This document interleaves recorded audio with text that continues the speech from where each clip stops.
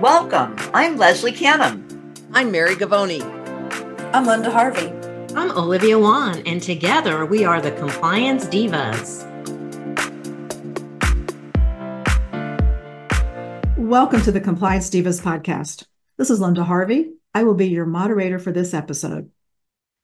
I think we all agree there are many important details and tasks that keep a dental practice running smoothly. There's one detail in particular that, if overlooked, can create a risk to 1 in 5 of your patients.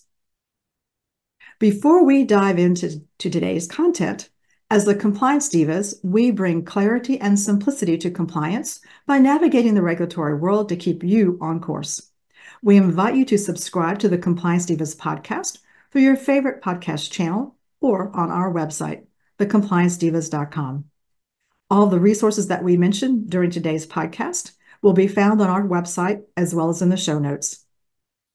We invite you to submit questions to support@thecompliancedivas.com. And don't forget to scroll down to the bottom of your podcast app and leave us a review. The Divas like to thank our sustaining sponsor partner, Hugh Freedy Group, for making this episode possible. Hugh Freedy Group, a global leader in instrumentation, infection prevention, and instrument reprocessing workflows, helps dental professionals be the best in practice with the highest quality products, services, and educational experiences in the industry. With Hugh Freedy Group, clinicians can reduce risk, improve efficiencies, drive compliance, enhance patient and staff safety, and achieve superior clinical performance to continue to be the best in practice. The risk that I alluded to just a minute ago has to do with evacuation lines. We know that a great emphasis and importance has been placed on our dental unit water lines. That is the water going in the patient's mouth. However, today the Divas will address your evacuation lines and the risk they pose to patients from backflow.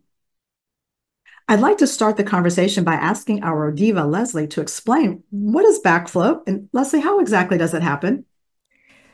Well, Linda, backflow is described as the movement of fluid in the opposite direction from which it was originally moving. In the case of a dental unit evacuation system, backflow is the flow of fluids from the evacuator line back into a patient's mouth.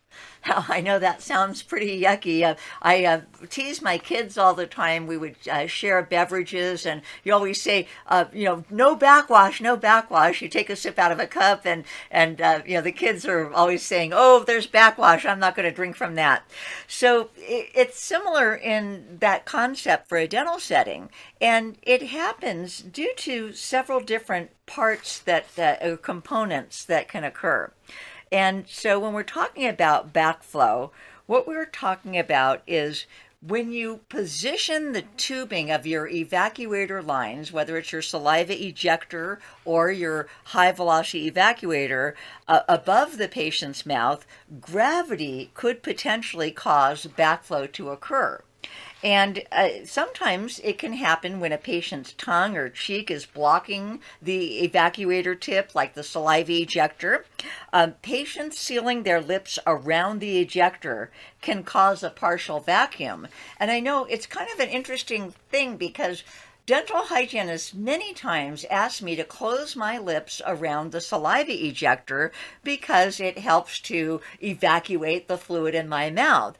But knowing what the CDC guidelines state surrounding backflow and saliva ejectors, I always refuse to do it. So they think I'm not being an obedient patient. And I'm certain there needs to be education out there for our dental hygienists to not encourage their patients to do that.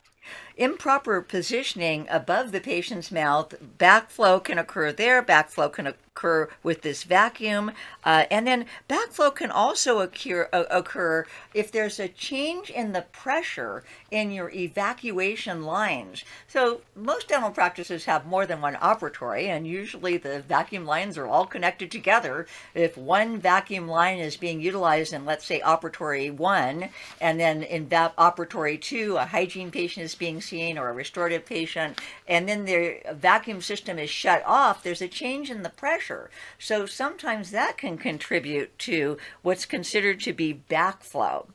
Linda? Leslie, thank you for that great information. I'm sure that you are normally a very compliant patient. However, I agree with you. I think backflow is yucky as well, and we should just say no. And our patients should learn to just say no. Our diva Olivia could not be with us today, and she wanted to be sure we talked about the risk to patients with the evacuation lines and backflow.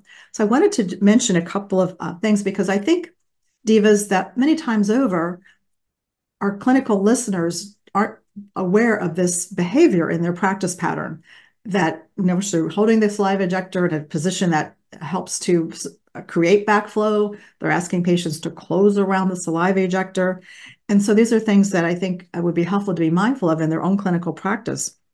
So there's one group of patients that can be really highly at risk when you consider that 1 in 5 patients is 20% of the patients that you see every day. And we don't know which 20% that's going to be, so we have to be safe and efficient with all of our patients. But think about the immunocompromised and the pediatric patients. Some of those individuals are at higher risk. So if they're in that 20% category and they receive the backflow back into their mouth, they could be at higher risk.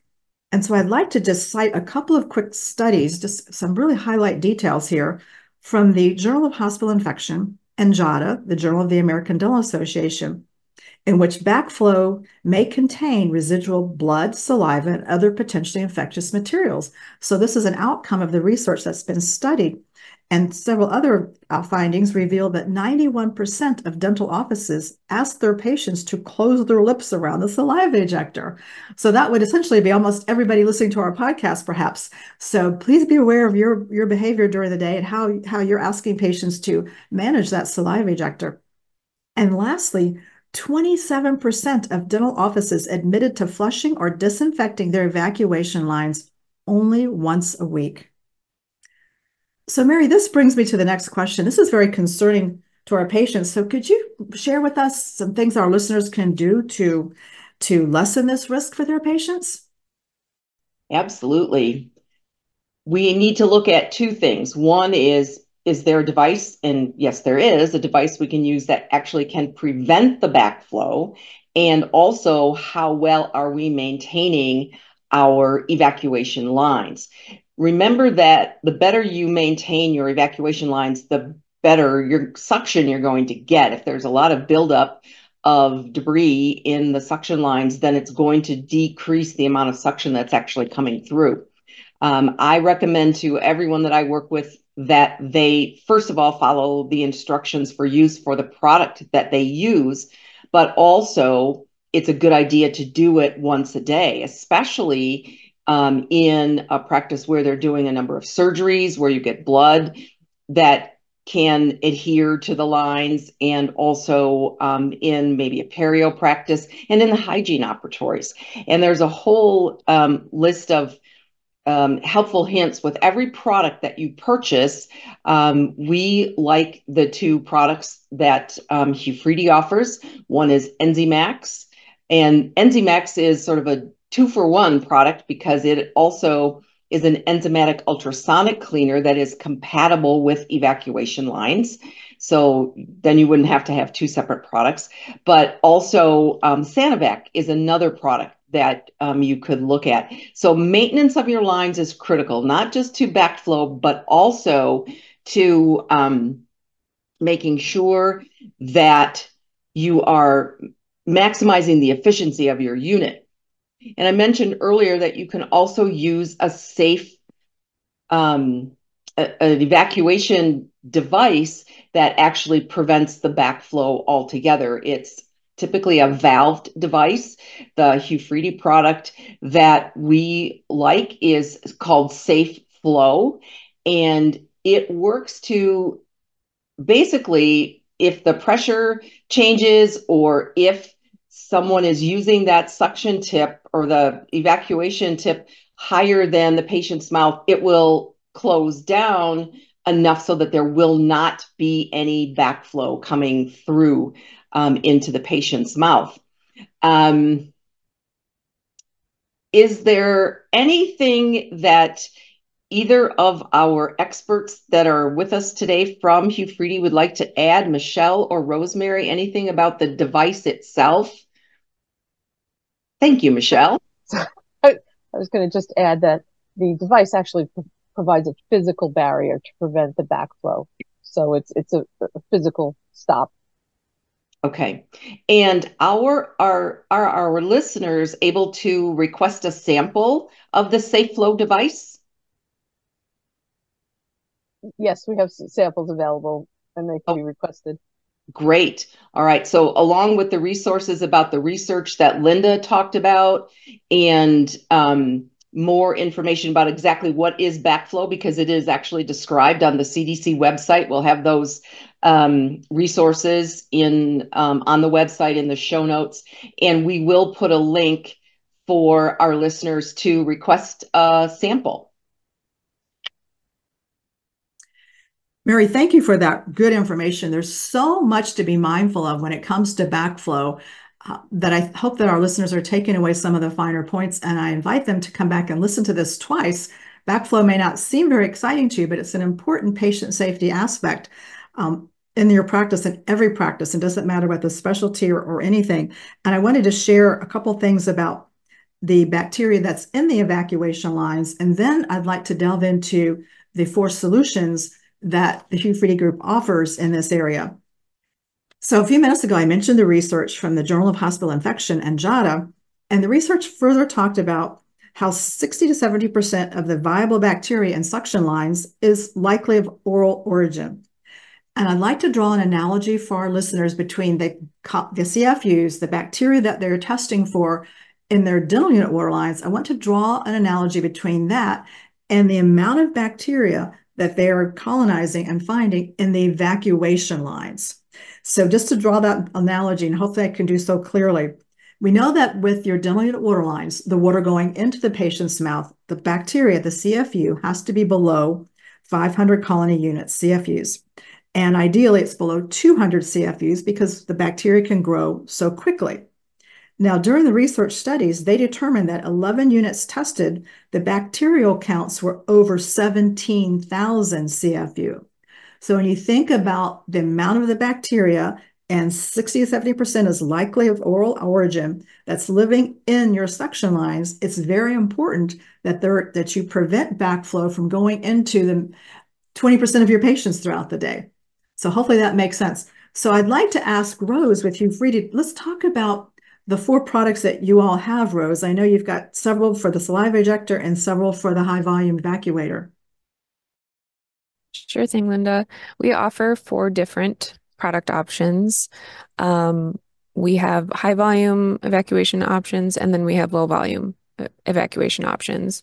3 of which, 1 is just the valve, 2 are a combination unit, which includes a saliva ejector tip and the valve combined, or you can buy just the valve to use with any of your low volume saliva ejectors. We also have a high volume option, which can be used with any HV tip on the HVE line. And then we also have a HVE to a low volume adapter, which is used on your high volume line, but used with any low volume saliva ejector tip.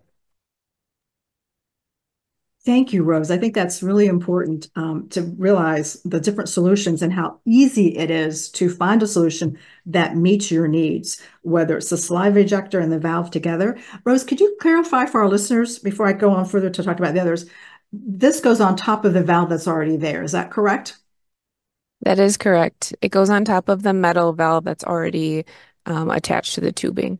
So how easy is that? We don't have to take anything apart. We don't have to disassemble. We don't have to lose anything. So the Hugh Freedy Group offers the saliva ejector and the valve only for the saliva ejector, an HVE valve, and then an adapter, which enables you to take that high volume evacuator and use it as with a saliva ejector and have the same level of aspiration, but just using a saliva ejector. So what great solutions for that. So I think that's wonderful. Thank you. And I know our diva Leslie wanted to add in something else here too. I spoke of my experience with my dental hygiene visit and being asked to close my mouth around the saliva ejector, but I think it's very helpful for dentists and dental assistants to know that this is something that patients commonly do because a saliva ejector is very similar to a straw. So it just seems natural that you would want to close your lips around it. I also want to remind some of our pediatric dental practices that the use of one of the devices of these evacuator valves for pediatric patients would likely make their job easier because it is harder for kids to really understand the concept of doing something or not doing something when we're performing dental treatment in their mouth. And it also may be very helpful for patients with certain developmental disorders or degenerative conditions like dementia, so that they're not struggling not to close their mouth, because with these safe adapters, they can close their mouth around the evacuator, and we won't have that worry on our minds along with everything else we think about during their dental visit. Thank you, Leslie. There's so many different opportunities for our listeners to evaluate how they're using the saliva ejector and try to prevent backflow. And Mary, I think you had another point as well. A couple of points. One, as you've been talking about the statistics of 1 in 5 patients, some people may think that that's not so accurate. Oh, how could 1 in 5 patients be at risk? But we see so many patients now who are in treatment for cancer, and that cancer treatment in many cases includes immunosuppressive therapy. So this is becoming an even more important issue.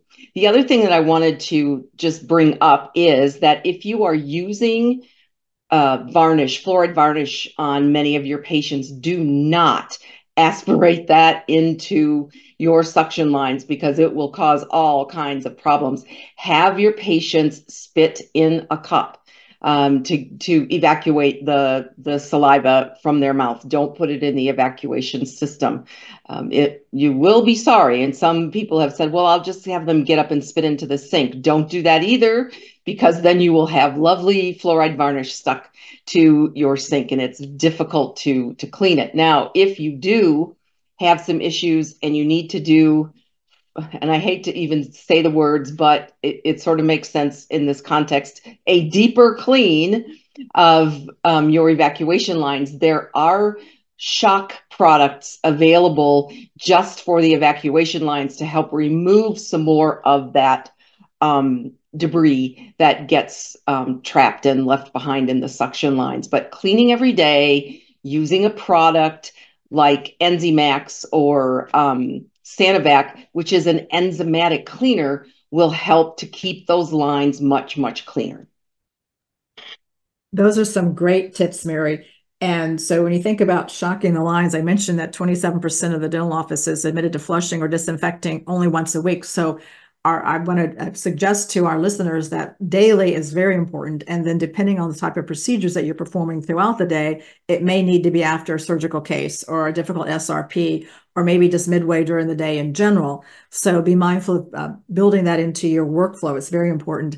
And also want to mention that the Hu-Friedy suction line products are very low. They're not sudsy and foaming. They're very low volume at that. So they're very effective. As a matter of fact, in the Dental Advisor research, and what year was that research, Mary? I need to look that up. That Hu-Friedy was in that research a few years ago. And I wanted to mention other products that were listed, that the Sanovac was the one that came out the best as far as cleaning the evacuation lines. The other products were effective, but the Sanovac had the best results for cleaning the inside of the tubing. And that's where we want to be so careful, because much like the biofilm and the dental unit water lines, okay, again, the water coming into the patient's mouth, there can be film and the debris that sticks to the lining of your suction line. So it's very important that that gets, Mary? That research was in 2015 when it was published. And I also wanted to mention that you had a very good point about right after a surgical procedure or maybe a particularly bloody SRP on a patient, a small amount. You don't need to do the full amount that you might do at the end of the day of evacuation line cleaner, just a smaller amount in the lines to help keep that blood from solidifying. But the other thing is make sure whatever product you use, it is compatible in terms of pH, because you don't want it, remember that fluid is going through the amalgam separator. So we don't want our product to interfere with the amalgam separator. And it's not necessarily a good idea to use bleach because bleach is not compatible with your amalgam separator. So be careful. But a lot of people want to put a whole bunch of disinfectant down their suction lines, and you should not. You need to know what type of or what are the instructions for use for the manufacturer of your evacuation system. And the products that we talked about today are compatible with both wet and dry systems. So just make sure you know that your product is compatible and don't throw bleach down your suction lines. Mary, I just want to reiterate that because bleach makes me cringe. I know that there are some bona fide uses, maybe still in endodontic procedures, but because of the harmful nature of the bleach, all it takes is one speck in your eye, one drop, and then you're going to have eye damage. So I'm very cautious about that. But just to help our listeners be thinking about that, because when I said and gave the statistic of how high the bacteria count is in the evacuation line, we don't want anybody to be tempted to use bleach in that suction line in the evacuation. So please, as Mary mentioned, use a product like the Hugh Freedy products and stay compliant and really do the best that you can to look at your processes in your practice. How are you using your saliva ejector? Are you perhaps with some of the habits that you have during the day, encouraging backflow with patients? And then look at the solutions that we've presented today for options to help to make patient safety and quality of care improved in your practice and your setting. And we thank the Hugh Freedy Group for being today's sustaining sponsor. We really appreciate their support. And with that, the Compliance Divas brings clarity and simplicity to compliance by navigating the regulatory world to keep you on course. We invite you to subscribe to the Compliance Divas podcast through your favorite podcast channel or on our website, thecompliancedivas.com. All the resources that we mentioned today, including being able to get a free sample of the product, will be in the show notes and on our website. So please take advantage of that. We invite you to submit questions to support@thecompliancedivas.com. And lastly, don't forget to scroll down to the bottom of your podcast app and give us a rating. We look forward to seeing you next time.